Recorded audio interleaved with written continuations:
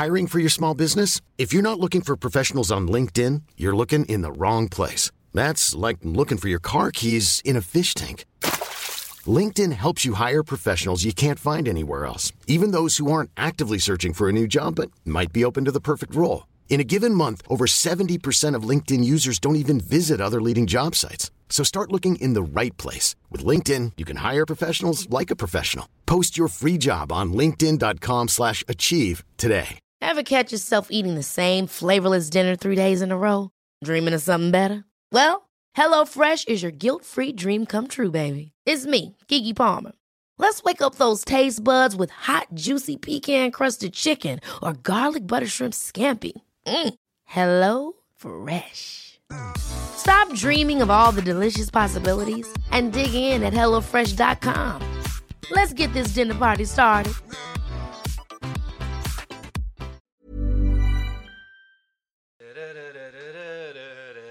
Welcome to part 2 of Hardcore Listing with Chris and Stu, and our very special guest, Mr. John Kennedy from Radio X. Can you just sing that a bit quieter, please? Thank you. John Kennedy. All right, Chris. Hello, mate. All right. John Kennedy will be counting down the second half of his top 5 Christmas records, and there's so don't stop. Just keep fucking singing. But do it quieter, Brad.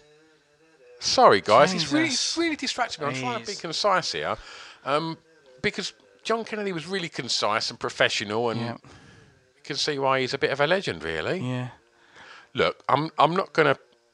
I'm struggling to concentrate, to be honest with you. Brad, can you shut up, please, mate, honestly? Be quiet. One fucking thing. Just sing some Christmas music. No. Don't laugh at him. I'm getting him on. Stupid boy. This has got weird. You're not getting any Christmas presents from me this year. Enjoy part 2 of Hardcore Listing with Chris and Stu and the broadcasting ledge that is Mr. John Kennedy. Love it. It's a drunken soiree in the within.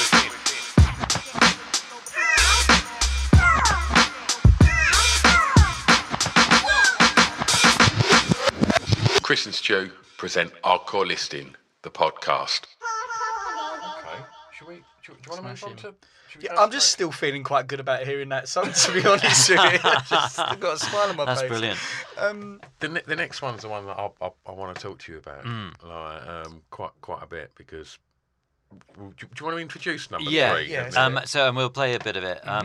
So, I mean, obviously, for many people, there are Christmas songs that are sacred, and there are certain people that make Christmas music the moving and emotional thing that it can be. And that could be anybody, but it might be Elvis, or it might be Wham, or some people have such strong associations with particular songs, and when they hear particular songs, they really feel moved, and they kind of set a benchmark, and nobody else can come near. And that's, I think, one of the reasons why we end up hearing those songs again and again, and kind of ruining that magic.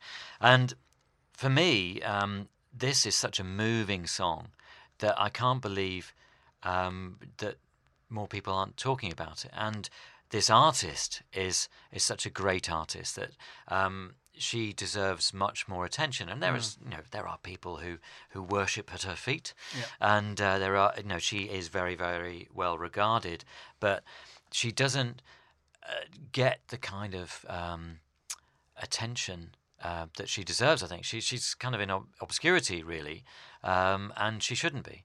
And this is something I stumbled upon, and really I only got to hear this, even though I was aware of her work, but I only got to hear this song because of the word Christmas. So I bought the album that this is from. The album is called Christmas and the Beads of Sweat, and the artist is Laura Nyro. And it's not even necessarily a Christmas album. It's just an album of music. But it closes with this amazing song called Christmas in My Soul, which was written in the late 60s. It was a response to the times. The Vietnam War was going on. She was reacting to that. And the sad thing is that these words still ring true today. There's an amazing resonance and an outpouring of emotion over 7 minutes. But it's so powerful. I think it's absolutely fantastic. Play some.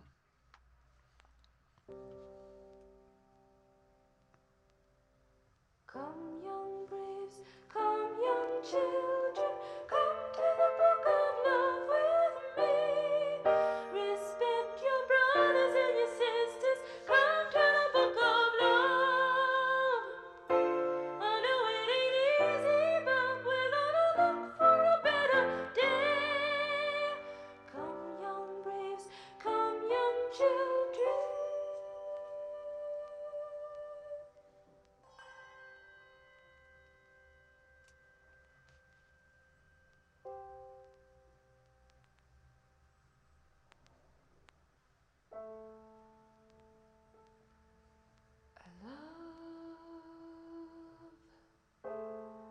My country, as it dies in war and pain before my eyes.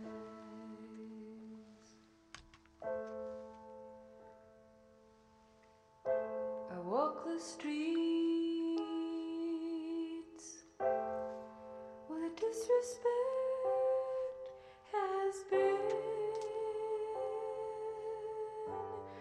The sins of politics, the politics of sin, the heartlessness. I can quite happily see how this all that. Do you know what? I'm going to be honest. When you first sent John's list over and I was silently cursing that, number one wasn't like Mariah Carey, it took me about 3 minutes That is to a really... great song. Yeah, it's an absolute Yeah. banger because it probably is my number one. And it probably took me 2 or 3 minutes to settle into this song. And then I was like, oh, cracking. Wow, this is one hell of a song. I've got to be honest, I was totally different. Really? I'd never heard of Laura Nyro. And within about 3 seconds, the voice just cut through. And it's got all the kind of beautiful parts of Carole King and Joni Mitchell and everything that I love of that era. And I just thought straight away, like I did with Theatre Royal, just went in and I thought I need to hear more. And I don't know why I've never heard of her. We've heard her songs. A lot of her songs were covered by other people Yeah. and made successful. She released a series of albums in the late 60s and early 70s. She ducked out. She decided, right, I've had enough, and lived her life away from music. Away from music. Which is such a shame. I mean, she is as great as Joni Mitchell or as great as Carol from that era. But maybe she didn't play ball, like with some of these things. Maybe she didn't fit into a pocket easily. No. I mean, she had, particularly the first couple of albums, have a more accessible approach to them. Yeah. And that's probably why other people were able to take those songs and make them very successful. I did see she was in a relationship with Jackson Browne Yes. through touring together. Yeah. But I think she had some success with of the version of Up on the Roof. But it was just one of them voices that, I don't know, it just moves you straight away. And I was like, what was your introduction to her? Like, where's a good place for anyone that that's is a really feeling good like question. I'm feeling right now, saying I need to hear more of this? Soul Picnic, and that's her song, isn't it? Okay. So that would be a great way of starting, really, I think. And it's not everybody's cup of tea. I mean, that particular song is a song of many movements. There are many. We've just heard the opening part. It builds and builds and goes pretty crazy, as quite a few of her songs do. But I find it so powerful and so passionate and so articulate. I think she's really able to articulate her thoughts. It seems from what I've read that she was also somebody who always had a vision. She always had an idea of what she was going to do. And I think that might have also hindered her in terms of of how she worked within the industry, Yeah. particularly in that era. She was able to write and produce and record all her stuff. And she worked with some amazing musicians, but she would want that room to be all candles. Yeah. And she would want to record at certain times of day, and you had to be ready, willing, and able to do that Yeah. when she wanted to do it. And I don't think she was trying to be a diva. I don't think she was trying to be fancy. It was just she's such an artist that's how Yeah. how She got inside the music and wanted to perform it. Yeah. Definitely. And I think people were in awe of her, her arrangement abilities and things like that. But yeah, there's no handy. I mean, there are some compilations. Yeah, it's a good question. What's the best way? Just go and buy. I mean, the thing is, you can buy Christmas in the Beads of Sweat for about £3 probably from FOP or other retailers that sell these things cheaply. And she was signed up by major labels.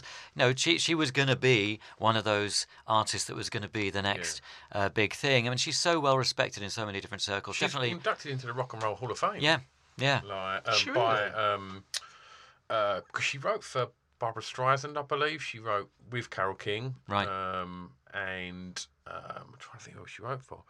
She literally worked with some huge names, and I'm just kind of annoyed that I'd never kind of heard of her. But the good thing is, what I love about doing these top fives, John, is sometimes we had Mark Moore on from S Express. He did soundtracks, and his soundtracks were just outfield. They were ones we didn't expect coming, and it was brilliant because it opened us up to a bunch of new music. So whilst it is like, oh, how did I miss that? It's also, mate, what It's a door opening, isn't it? it's a door opening, and that's Yeah. what I've always loved about music, is you can find something that's contemporary or something that was written 20, 30 years ago, and now you get to enjoy that. The newness of it's here in your sensations. So Yeah, I mean that is great, and I love the way that you I only sent the list yesterday, but you've already tapped into it and researched it even better than I have, and I mean there is a debate. I'm never quite sure. I say Nairo, but it might be Nero.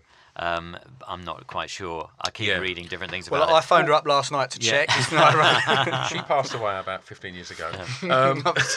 He's clairvoyant. Chris is clairvoyant. What we also do, John, with a lot of our guests as well, is we've got a little Spotify channel, and so we'll put up like as many of these. Some of these that aren't would be probably brilliant. going to be on Well, Spotify. because something I'm hoping that this will kind of galvanise me into action. I keep meaning every Christmas, because I've put together Christmas mixes and stuff, of putting them up on Mixcloud or somewhere like that, so that people can listen to them, or creating Spotify playlists of my favourite Christmas music or Christmas music that I want to highlight to people. And I keep forgetting, because obviously, I have the radio outlet, so come December I start playing Christmas music. I try and hold it back until December because I feel you can't play it before then. And quite a few years, if I'm broadcasting over Christmas, I put together special Christmas shows. And some listeners really enjoy this, which is fantastic.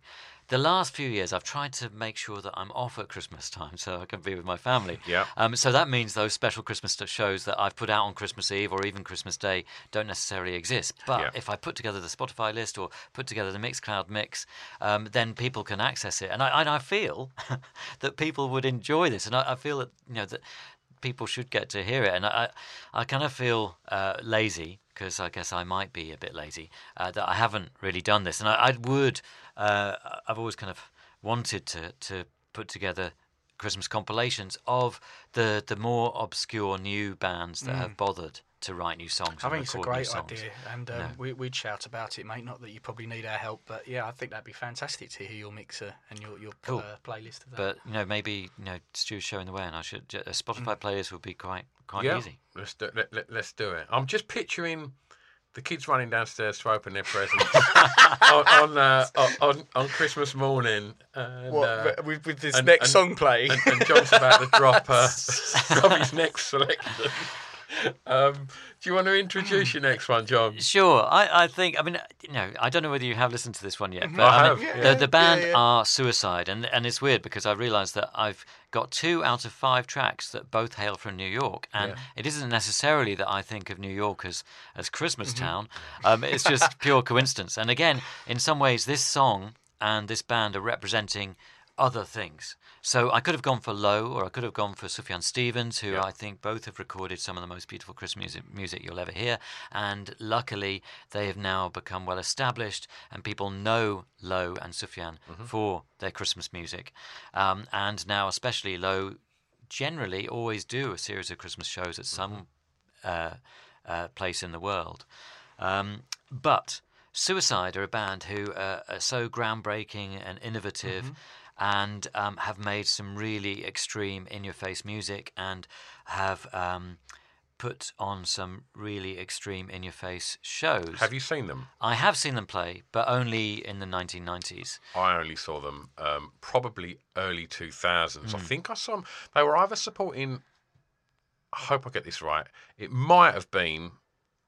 No, it was definitely Nick Cave. I saw him support Nick Cave, and I walked in midway through their set, and it took me about 5 minutes to work out what I was watching, because it was just insane hard techno with a guy in a puffer jacket and a woolly hat and sunglasses just screaming. And I was just thinking, what on earth am I? And I just thought, that's Alan Vega. And I thought, I'm watching Suicide. And then, had I not, do you know, it wasn't pleasant, and I didn't think it was good either. However, I'm familiar with their previous works, and I do know there's lots of stuff by Suicide I like, but what I saw that night was quite Spun you out. Unbearable to listen to. You said, John, that also they could be quite extreme or whatnot. What did you, when you saw them perform, what sort of things did you see at their live shows? It was a similar kind of thing to Stu's experience in some way. I saw them at the Garage in London, and this was kind of a slight revival that they were going through, and it was kind of extreme. I wanted it to be extreme.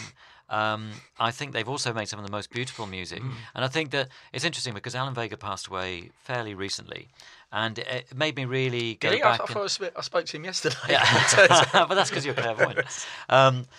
And it made me go back and listen to a lot of things and play a lot of them on the radio. And something that really came through when you went back and listened to especially some of their more obscure songs was how far ahead of the game they were, but also how some of the things they were saying in the late 1970s and into the 80s about America and about one of the songs says, America, America is killing its youth. And that kind of theme ran through a lot of the songs that they created. And time again, they were completely on the money and still on the money. They were talking about America and the kind of government stroke status quo of the states killing black people. And when Alan Vega died, and in the news at the time were all these deaths of police gunning down black people for no reason in the United States, it was thinking, God, they wrote that song, they recorded that, and they performed that song in 1978.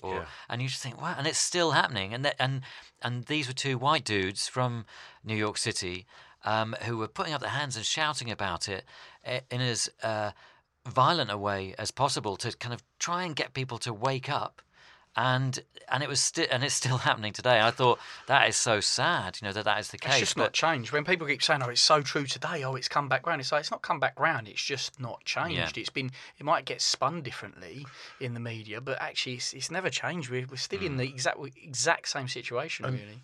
And musically, like 1979 in New York, no one was making music like that. There was some amazing music coming out of New York in 1979, which most people are aware of, that become huge bands and artists. But Suicide were messing around with electronics, and it was abrasive, and it was it was jolting, and it didn't sit with what I deem as that kind of era of New York, what everything else that was coming out.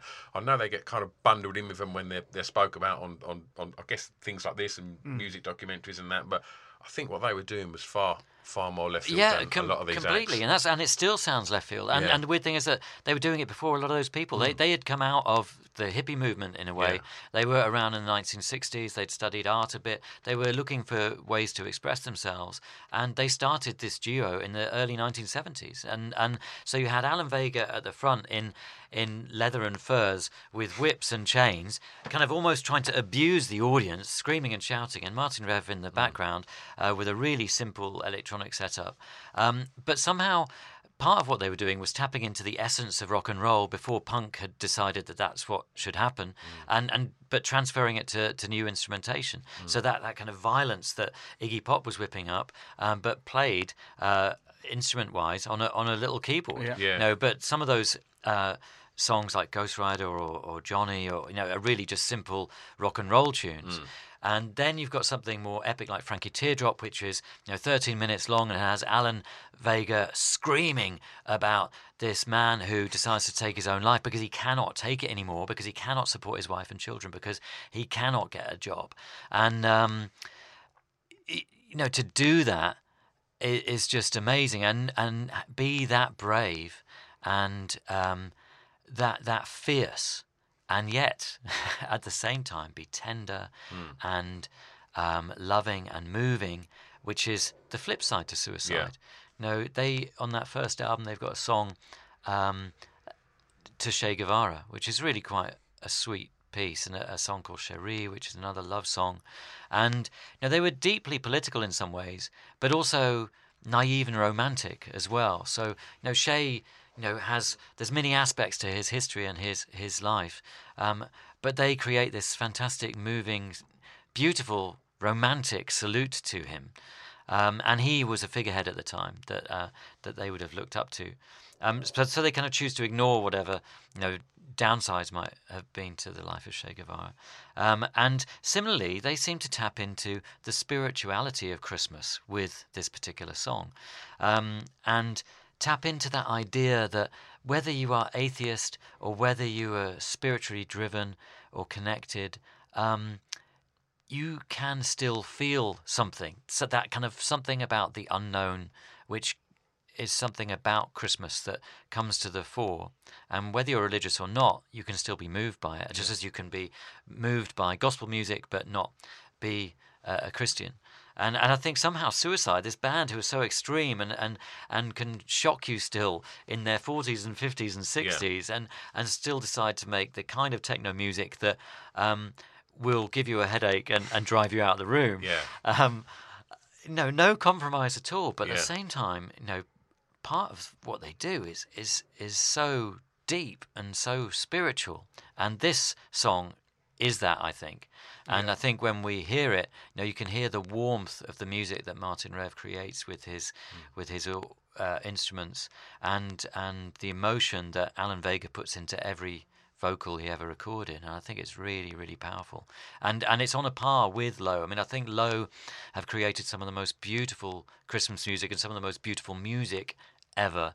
The blend of their voices, Alan and Mimi, is just so lovely. And there's a Low song that I try and play every Christmas time that I could have gone for. We can put it on the Spotify playlist. Yeah, which is a really moving, beautiful song called "If You Were Born Today." Which is about the idea of if Jesus were born today, would he have the same effect? Could he still have an effect? And just the idea that he was born into chaos then, he's born into chaos now, and we kind of need a savior, whether you believe in a savior or not. And I think Suicide do the same with this song, which is "Hey Lord."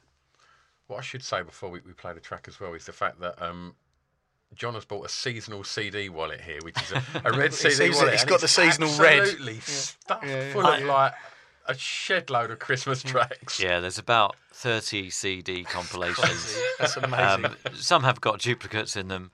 It's red. That was a bit of luck. I bought it years ago in Sainsbury's. It was on the kind of let's try and get rid of this, so it was like £1 or something. But I'd quite like another. Right. Okay. So let's play a bit. Let's have a listen.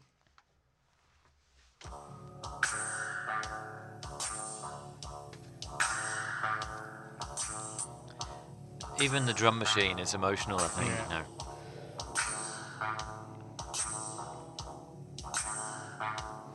What year did this one come out, John?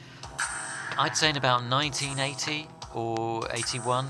It was part of a Christmas compilation called the Z Records Christmas Compilation. So Z was a label set up by a French guy who was enamoured with the New York music scene. so he signed up all these bands from New York and approached others from New York to make music that would get released on Z. So the Waitresses put out their Christmas classic via Z, I think, and Suicide did actually 2 Christmas tunes for the Z Christmas compilation. But this is the one, I think. I mean, it's kind of bonkers, really. It's got those funny noises in it, but I do find it really emotionally powerful, and I think it's the pace of it. It's not. It doesn't have the up tempo of most Christmas songs. It's a lot slower. But it feels a lot deeper. There's a richness to that as well. And it taps into the idea of Christmas time. That is a thing, and we're told to love it. Some of us do love it. It can be a terrible, painful time of year for many people, but we like to give thanks.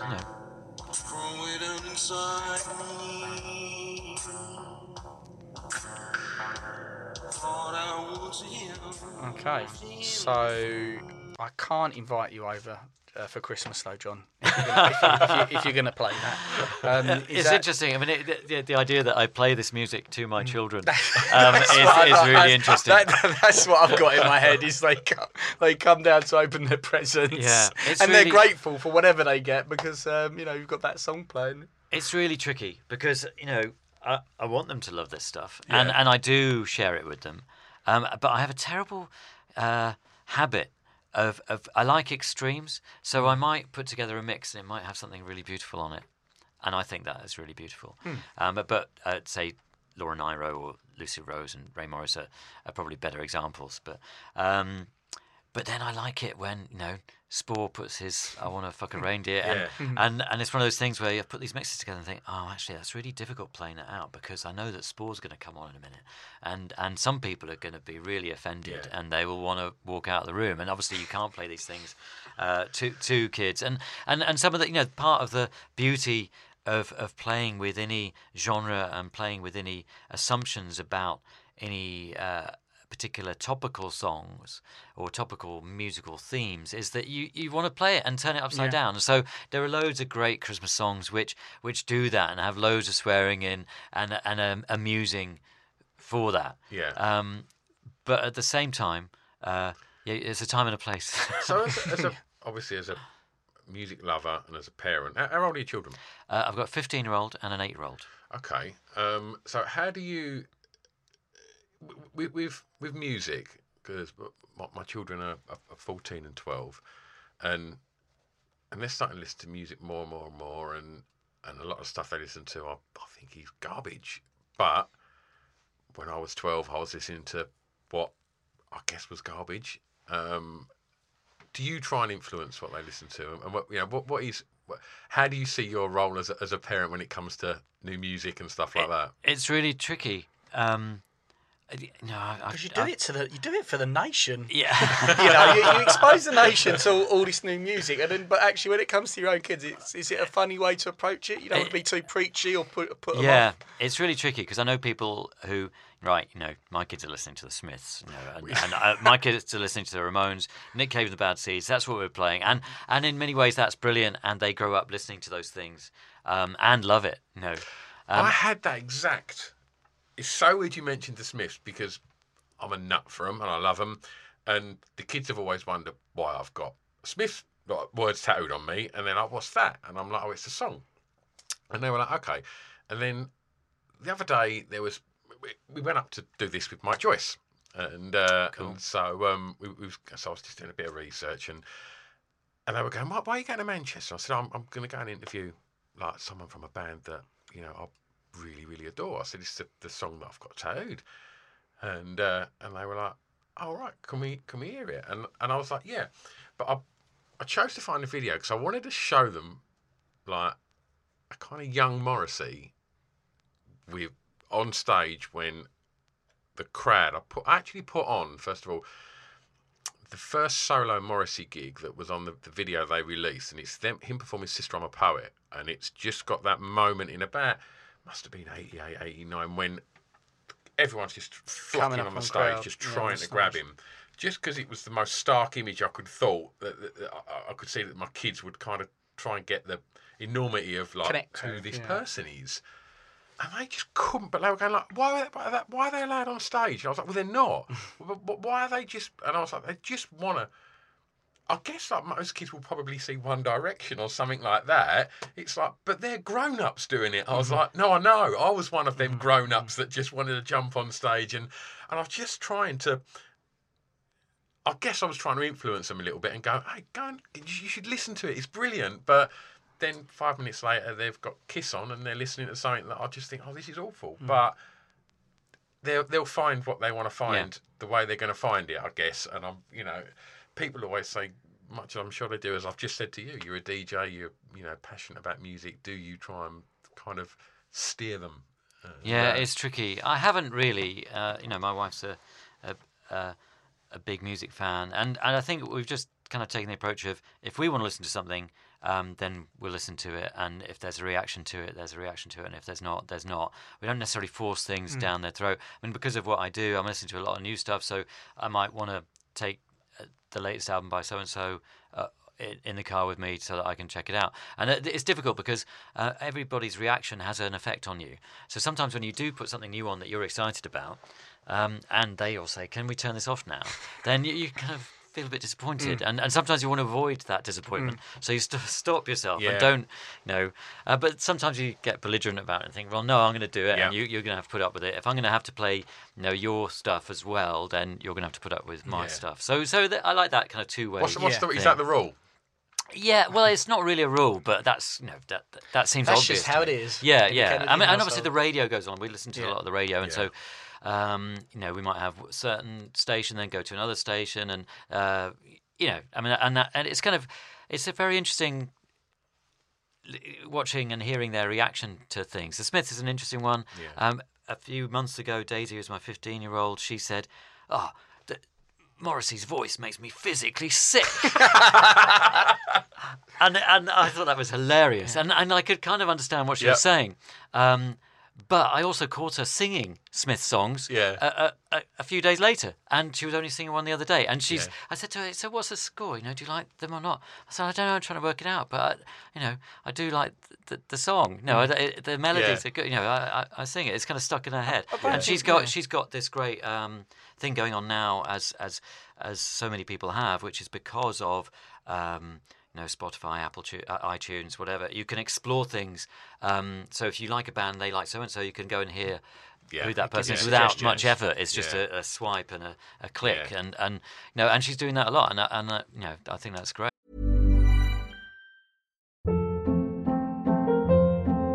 Hold up. What was that? Boring. No flavor. That was as bad as those leftovers you ate all week. Keke Palmer here. And it's time to say hello to something fresh and guilt-free. Hello Fresh. Jazz up dinner with pecan-crusted chicken or garlic butter shrimp scampi. Now that's music to my mouth. Hello Fresh. Let's get this dinner party started. Discover all the delicious possibilities at HelloFresh.com. I'm Sandra, and I'm just the professional your small business was looking for. But you didn't hire me because you didn't use LinkedIn Jobs. LinkedIn has professionals you can't find anywhere else, including those who aren't actively looking for a new job, but might be open to the perfect role, like me. In a given month, over 70% of LinkedIn users don't visit other leading job sites. So if you're not looking on LinkedIn, you'll miss out on great candidates like Sandra. Start hiring professionals like a professional. Post your free job on linkedin.com/achieve today. Wow. Nice. Yeah. What you're hearing are the sounds of people everywhere putting on Bombas socks, underwear, and T-shirts made from absurdly soft materials that feel like plush clouds. Yeah, that plush. And the best part? For every item you purchase, Bombas donates another to someone facing homelessness. Bombas. Big comfort for everyone. Go to bombas.com/ACAST and use code ACAST for 20% off your first purchase. That's bombas.com/ACAST. Code ACAST. Absolutely. You can't force anything. You can't force it onto people. People either they'll have people get the eureka moment, which is like with any subject is you don't understand it until you understand the inner workings of it. And when the penny drops, you're like, oh, I get this now. I really like it. Yeah, I spent So it's 4 hours difficult. on the way to Manchester making you like the Smiths. Because I never really connected with them. Yeah. I first, what I was into NWA and Cypress Hill was the first real music that I was like excited by. And now Child friendly. Yeah, child-friendly stuff. And now I like the Smiths. There's a lot of Smith songs that I do like. But there's been a long time in my childhood I was like, no, I don't want that. But I wouldn't want anyone pushing it on me. Eventually you could, with anything in life, if you can set an environment, you can create an environment that people have the opportunity to get into stuff, and that's the best you can do. If your daughters and kids are in that environment and then they pick something up and like it and then they get into it, great. Yeah. Otherwise it's just a lot of wasted energy going, no, you should like this. It's not genuine either. I'm talking about family-friendly music and Christmas. I feel we should mention another fellow Essex lad, which is our friend John Malta, who set up a campaign and got Rage Against the Machine to the Christmas top spot. Amazing. And that's now become a Christmas tune, which is really weird. Exactly. And the enormity of that was that the first kind of time that the public realised the power of social media's influence? And I don't know. I mean, I wouldn't know what's the Christmas number one since then. Really, I don't. The Christmas number one thing, is it still a big thing? I don't know. I don't know either. I mean, got tied into like X Factor and whatnot, didn't it? It all become, again, it was just this next level of turning music into a profit. But that was kind of one of the things that aided the enormity of the Rage campaign. Yeah, totally. It was the antithesis to it. You know, the X Factor off the top. Yeah. But in a way, that's kind of what this is all about. It's the idea that there's so much more to what could be a Christmas number one. Yeah. And why should it be something that the public get led along a certain way? Yeah. And if that's what you're exposed to, then and you, if you like it, fair enough. And if your only chance to come across new stuff is via Saturday night TV, then you're going to have limited expectations. Absolutely. Definitely. And it's a shame. But that's probably where the idea of educating kids comes in, because that programming, that entertainment is aimed at families, and it is a good watch with families, and you can all discuss it and enjoy it in a certain kind of way. But because that takes up such a big space at a key moment in people's schedule, then it has an overpowering influence, really. Definitely. And that's where people like John have done us all a service, because they put questions in a lot of people's minds, and definitely he would have tapped into a groundswell of public opinion that was anti-X Factor. Yeah. But he might have also helped turn a few people who were kind of just in that world and made them question it a little bit, which is pretty cool. Absolutely. So your number one is, I haven't ever heard it, and I've still genuinely not heard it. never heard it. Oh, you've not heard it? No, I couldn't find it anywhere. Had a little listen last night, like late last night on the Hi-Fi. Yeah. This is unusual. So I love it. I absolutely love it. And really, I've been trying to highlight all of these songs, to say, there's all this amazing Christmas music. There are amazing artists who are making it. They've made it in the past. They're making it now. They will be making it in the future. And I love it when your preconceptions are challenged. So years ago, when I moved into the house where I still live, I noticed that our next door neighbours, who were kind of separated by an alleyway, but I noticed that there's a lot of music coming out of that house. And I was thinking, oh, that's interesting. And we hadn't met them at that point, but there's a lot of music coming out of one of the front rooms. And it was a lot of dance stuff, a lot of trance type stuff. Oh, that's interesting. We then got to know them a little bit, and it turns out that Steve made trance music and had released quite a bit of trance music. It wasn't his day job, but he had some success with it, and he'd had some big tunes in Ibiza and stuff that got released and got played around the world, and had a little ripple in the world of trance music. Now, trance was one of those genres of music that I really had a problem with. And there aren't many genres of music that I've had a problem with. I mean, one of the things for me about falling in love with music and getting involved with music has been constantly realising that what you disliked, you suddenly like. So it was especially during kind of early teens when everybody had to have an opinion about something, and you hear a few seconds and you say, "Nah, that's shit. I don't like that. It's rubbish." And then you had to stand your ground and stand by that opinion, and then you kind of realise, actually, I quite like it, and then it became a big moment when you suddenly admitted that and you changed your mind. And sometimes that wouldn't matter. It'd be like, "Oh yeah, of course, no." Of course, you've changed your mind, but other times you get a lot of stick for it. And it's like, oh, you said this, and that could still be said to you now, years later. Yeah. It's really irritating.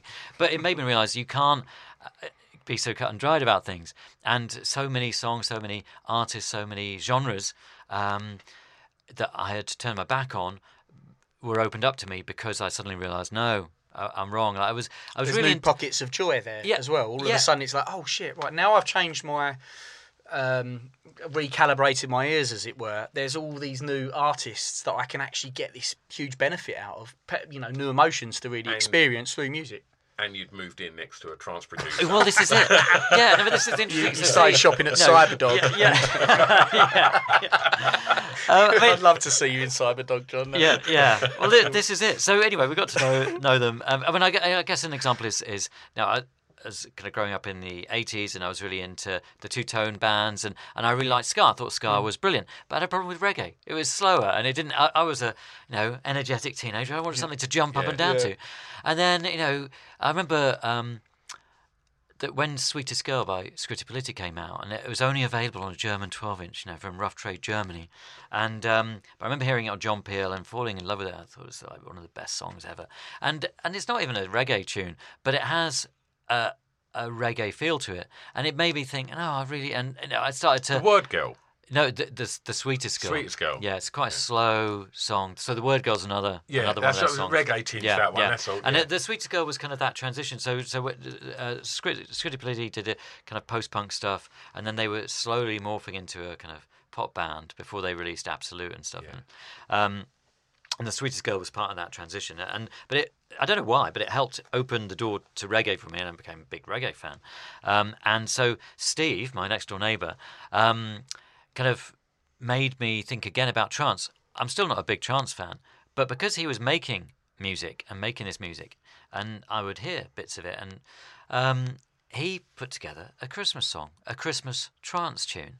And he came round with his wife Sarah, and it's like, oh, I want you to check this out, and I was actually really surprised. I thought, oh my God, what could be worse? Two of the potential nightmare genres being put together. People's idea of what Christmas music should be, and trance music.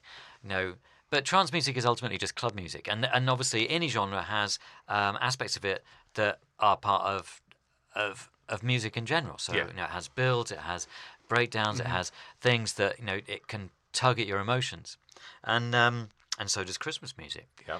And so Steve, I think, had ended up creating something that transcended genre, and was a dance number that felt celebratory and joyous, that made you think, it's Christmas, the kind of thing you want to play just after midnight on Christmas Eve at the party, at the club, and make everybody think, yes, we're going to have it. Even no matter what circumstances they're in, forget it. I'm going to enjoy myself. I'm going to have a brilliant time, and I'm going to have a fantastic Christmas. It's and an make amazing, it my number one. Amazing synopsis, because that's the vibe I got when I started listening to this last night. And like you, John, trance and happy hardcore. I've been a fan of dance music my whole life, from hardcore breakbeat, hardcore drum and bass, jungle, and trance and happy hardcore. I just can't get with it.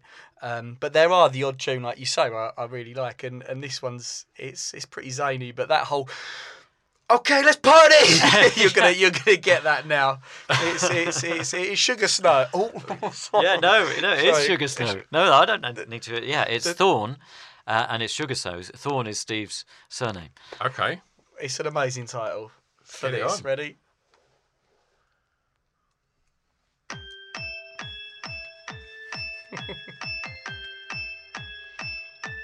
I've got some glow sticks here somewhere.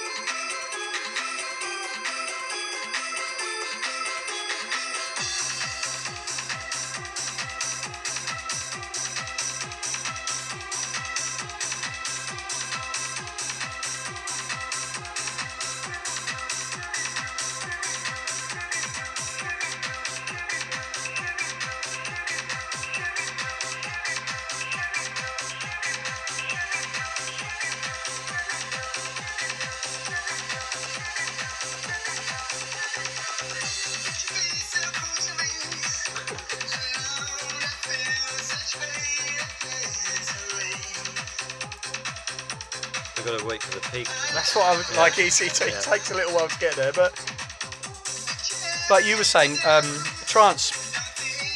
A lot of the samples they use isn't what I'm accustomed to, so I don't enjoy it as much. But the process of how that record is written is not much different to any drum and bass tune you'll hear. It's got a slightly different tempo and a slightly different choice of sample.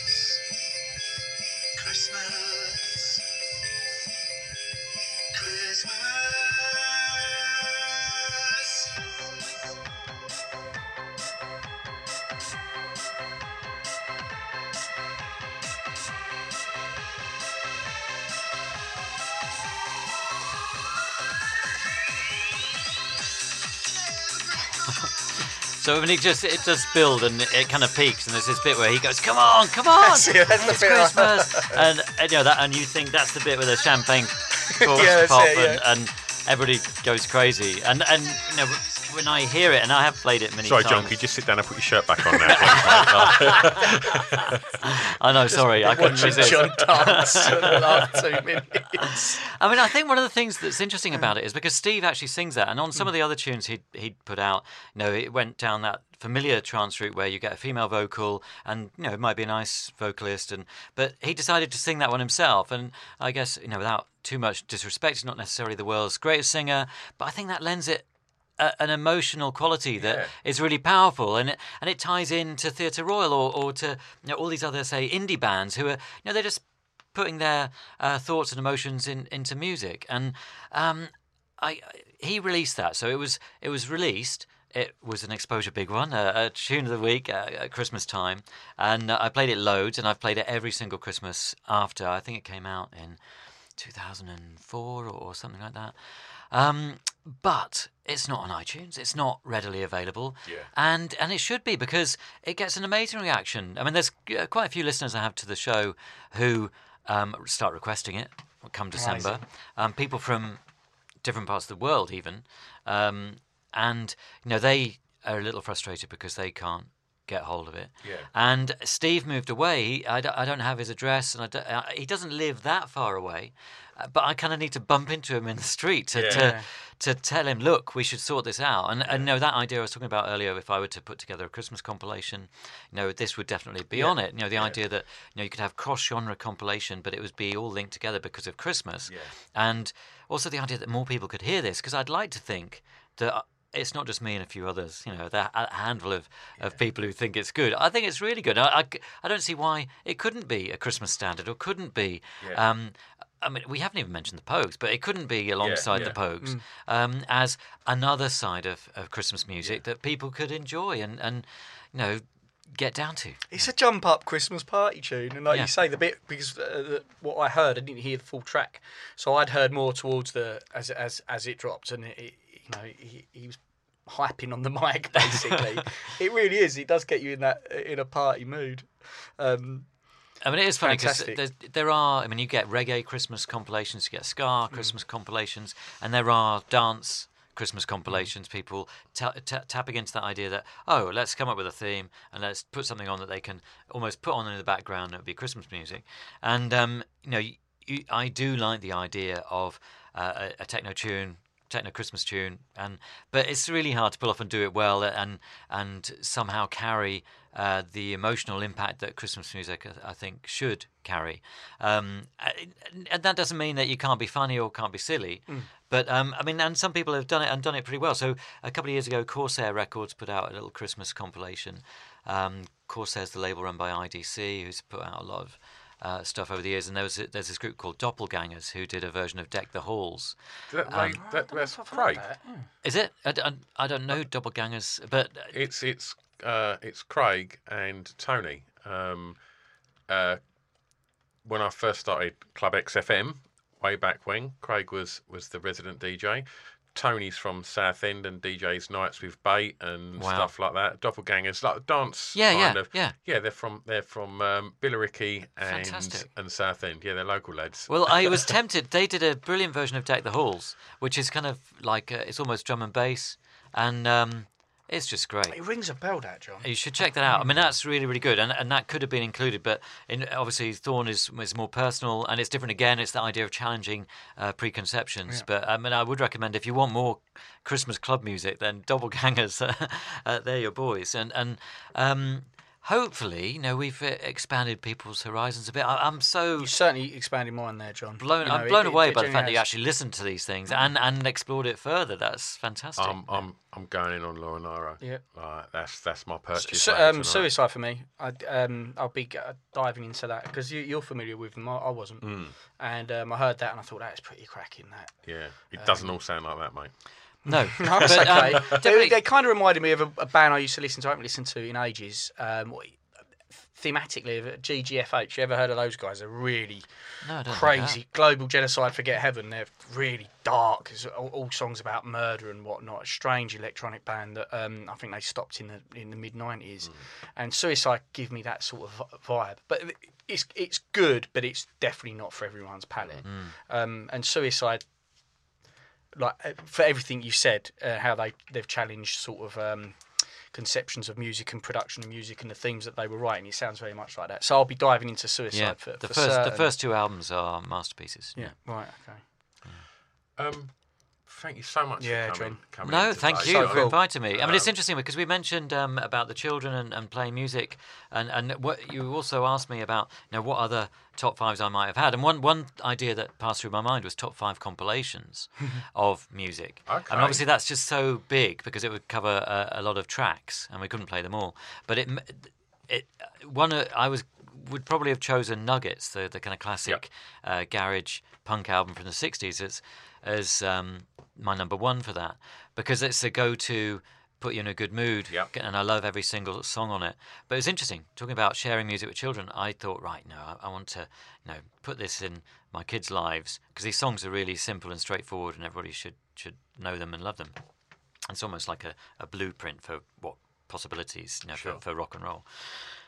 And I was playing it, played the Nuggets compilation on a trip down to Devon, and I realised that there are no women on the album. There are a lot of kind of hackneyed, kind of come over here type girl lyrics to the album. And I'm thinking of my 14, 15-year-old daughter in the background kind of hearing this and thinking, well, maybe she's probably not going to connect to that. No. It sounds really old-fashioned and really dated. But I still find it a joyous experience. But it made me really question it in that context. And I ended up talking about it to Deb, my wife, about it, and she's saying, "Yeah, there are no girls on that, are there?" So, and it kind of disappointed me because I thought, maybe it's not as good as I thought. Even though I think I kind of had this idea that you put Nuggets in any situation, and it starts the party. It's an all-time classic, and it is. But you can't necessarily hold on to those things for so long because the questions need to be asked. Well, a lot of hip hop's like that. I mean, it has always been like that. Oh my God, yeah. But a lot of my girl mates listen to some of the most misogynistic hip hop tunes, and it's strange because a lot of my girlfriends who very, very, extreme feminists and really support the feminism movement, they still listen to it, and then a lot don't. It's a very strange thing, that where art and where that boundary begins and ends, and where they just go, well, yeah, I know, but I'm not expecting them to be the forerunners of progressive thought. And actually, I still think it's kind of a cool tune. So actually, my other friends, male and female, Bit would be one of them, being like, that's just a bit too much, and I don't like it, So. Yeah. In regards to Christmas and compilations, still my favourite compilation album ever is Now That's What I Call Music, the first ever one. And I got bought that for Christmas. When I got my first hi-fi when I was a kid, and to this day I could tell you the track listing back to back. And it was the first album as well.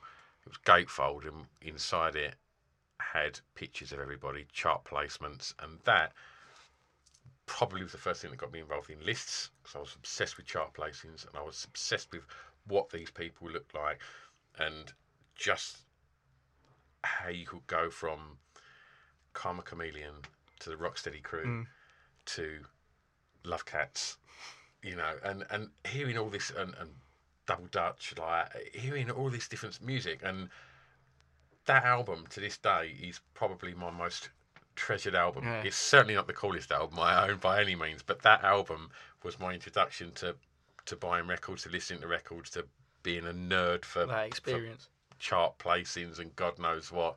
And yeah, that would have been my compilation, definitely. Mine would have been bought for me for Christmas and celebrated around Christmas, which was I don't know if it's a compilation. It is, but it was effectively a mixtape. It was Jive Bunny and the Master Mixers. I don't know if you guys ever remember. Yeah, that was crazy. It was really well put together. It was all in time, all cut together. I don't know who was the DJ on it. That was marvellous. I was about 9. And wow. that was one. That was my brother's. Record. I remember my brother just getting that one Christmas, and obviously by then I'd found Morrissey, so I was like, "What's this? I mean this." Wow. But yeah, it was on loop. My mum and dad were twisting in the front room to that. Wow. John, just quickly, top 5 things on your Christmas dinner. Oh well. God, I didn't think about that. Well, yeah, I've thrown in a curve. And yet, some people say it's all about the gravy. It's all about the gravy. It's a special thing, gravy, isn't it? I mean, I like stuffing and roast potatoes and roast parsnips. Yeah. You got one more sprouts. Sprouts. I like the sprouts. It's not making my 5. I like a sprout now. Sprouts with bits of bacon is the way forward, mate. Honestly. Still not making my 5. What's in yours then, mate? Probably I'll just go for potatoes twice. Roast tats, the gravy. You got to have a secret recipe for gravy.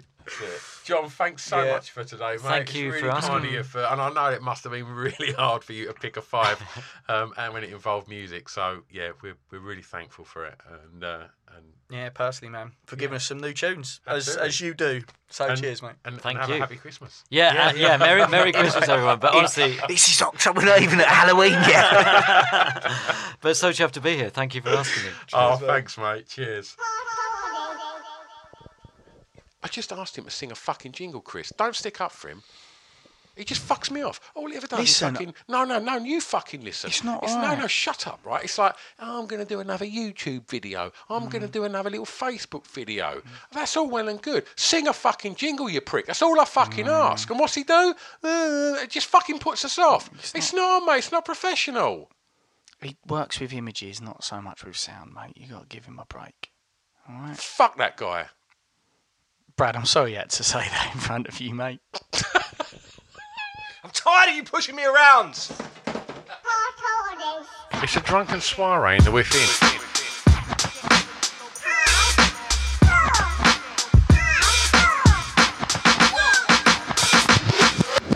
Chris and Stu present Hardcore Listing, the podcast. Ever catch yourself eating the same flavorless dinner 3 days in a row? Dreaming of something better? Well, HelloFresh is your guilt-free dream come true, baby. It's me, Keke Palmer.